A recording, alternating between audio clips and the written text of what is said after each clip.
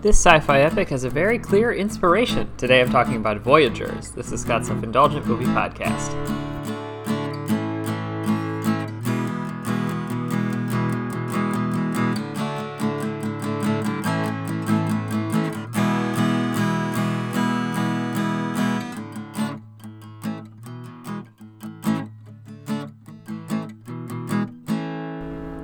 Hello movie friends, welcome to Scott's Self-Indulgent Movie Podcast. I am Scott, and today I am talking about the movie Voyagers. And Voyagers is a movie that I just found was like kind of a relatively new release, and it was just, I really like the cast. There's a very good collection of people, including, Ty Sheridan, and Colin Farrell, and a couple other people, and then I watched it, and it was, as the title indicates, a very clear inspiration, and I don't think it's a very good one. So, without further ado, let's get started.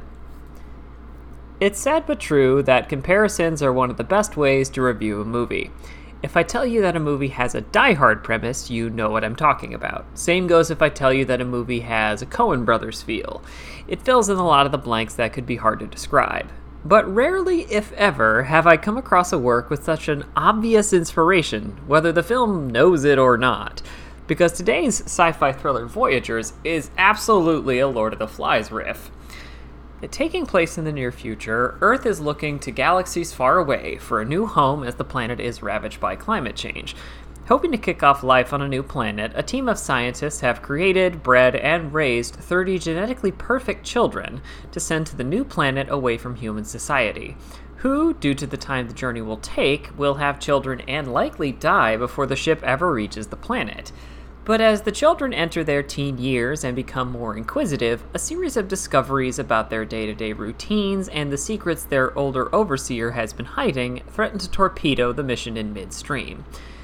I'm going to get the things I like about this movie out of the way because it's mostly a slog. The lead actors are good, as I mentioned earlier. I like the ship's design, and the general premise is solid. There's a good movie in here. It's just not the movie they made. Based on the setup, you'd assume that this is going to be a search for meaning, hard sci-fi adventure where our teenage leads and their adult companion have to make meaning out of lives that effectively are just being used for humanity's sake, not their own. They didn't get a choice in this, and that's going to cause some existential crises for everyone involved, even the stoic adult who chose this mission, whereas the kids didn't.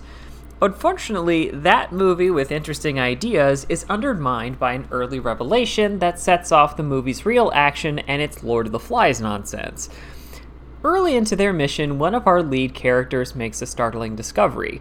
The deep blue water that they drink every day actually contains a neurotoxin that operates like an emotional/personality suppressant. The rationale being that you can't have a bunch of moody teenagers flipping out and endangering the mission. That's not a terrible opening pitch. You can see the rationale for the people who planned the mission, but it also means if the crew stops taking the neurotoxin, they have no history of emotional regulation, and it will likely discourage them from carrying out their mission. But even this reveal requires an insane level of disbelief. Like, if this is such a big secret and so important, even a genius kid shouldn't be able to find this information by looking it up on the ship's internet? That's just kind of dumb.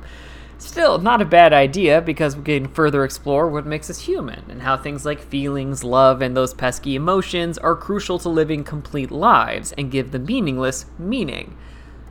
But you already know where I'm going with this, because I gave you the literary reference. Because our adult is filled with all the answers is killed off in a suspicious accident, now we're going off the Lord of the Flies checkboxes, because one of the two leads who goes off the medicine is a sexual predator and sociopath. From here on out, every plot element and contrivance feels like it's trying its hardest to recreate signature scenes from Lord of the Flies. We've got the early vote for leadership, followed by a violent mutiny riled up by suspicion of a space monster that's been hidden from everyone. We have the equivalent of Ralph being chased by the angry mob, and beyond.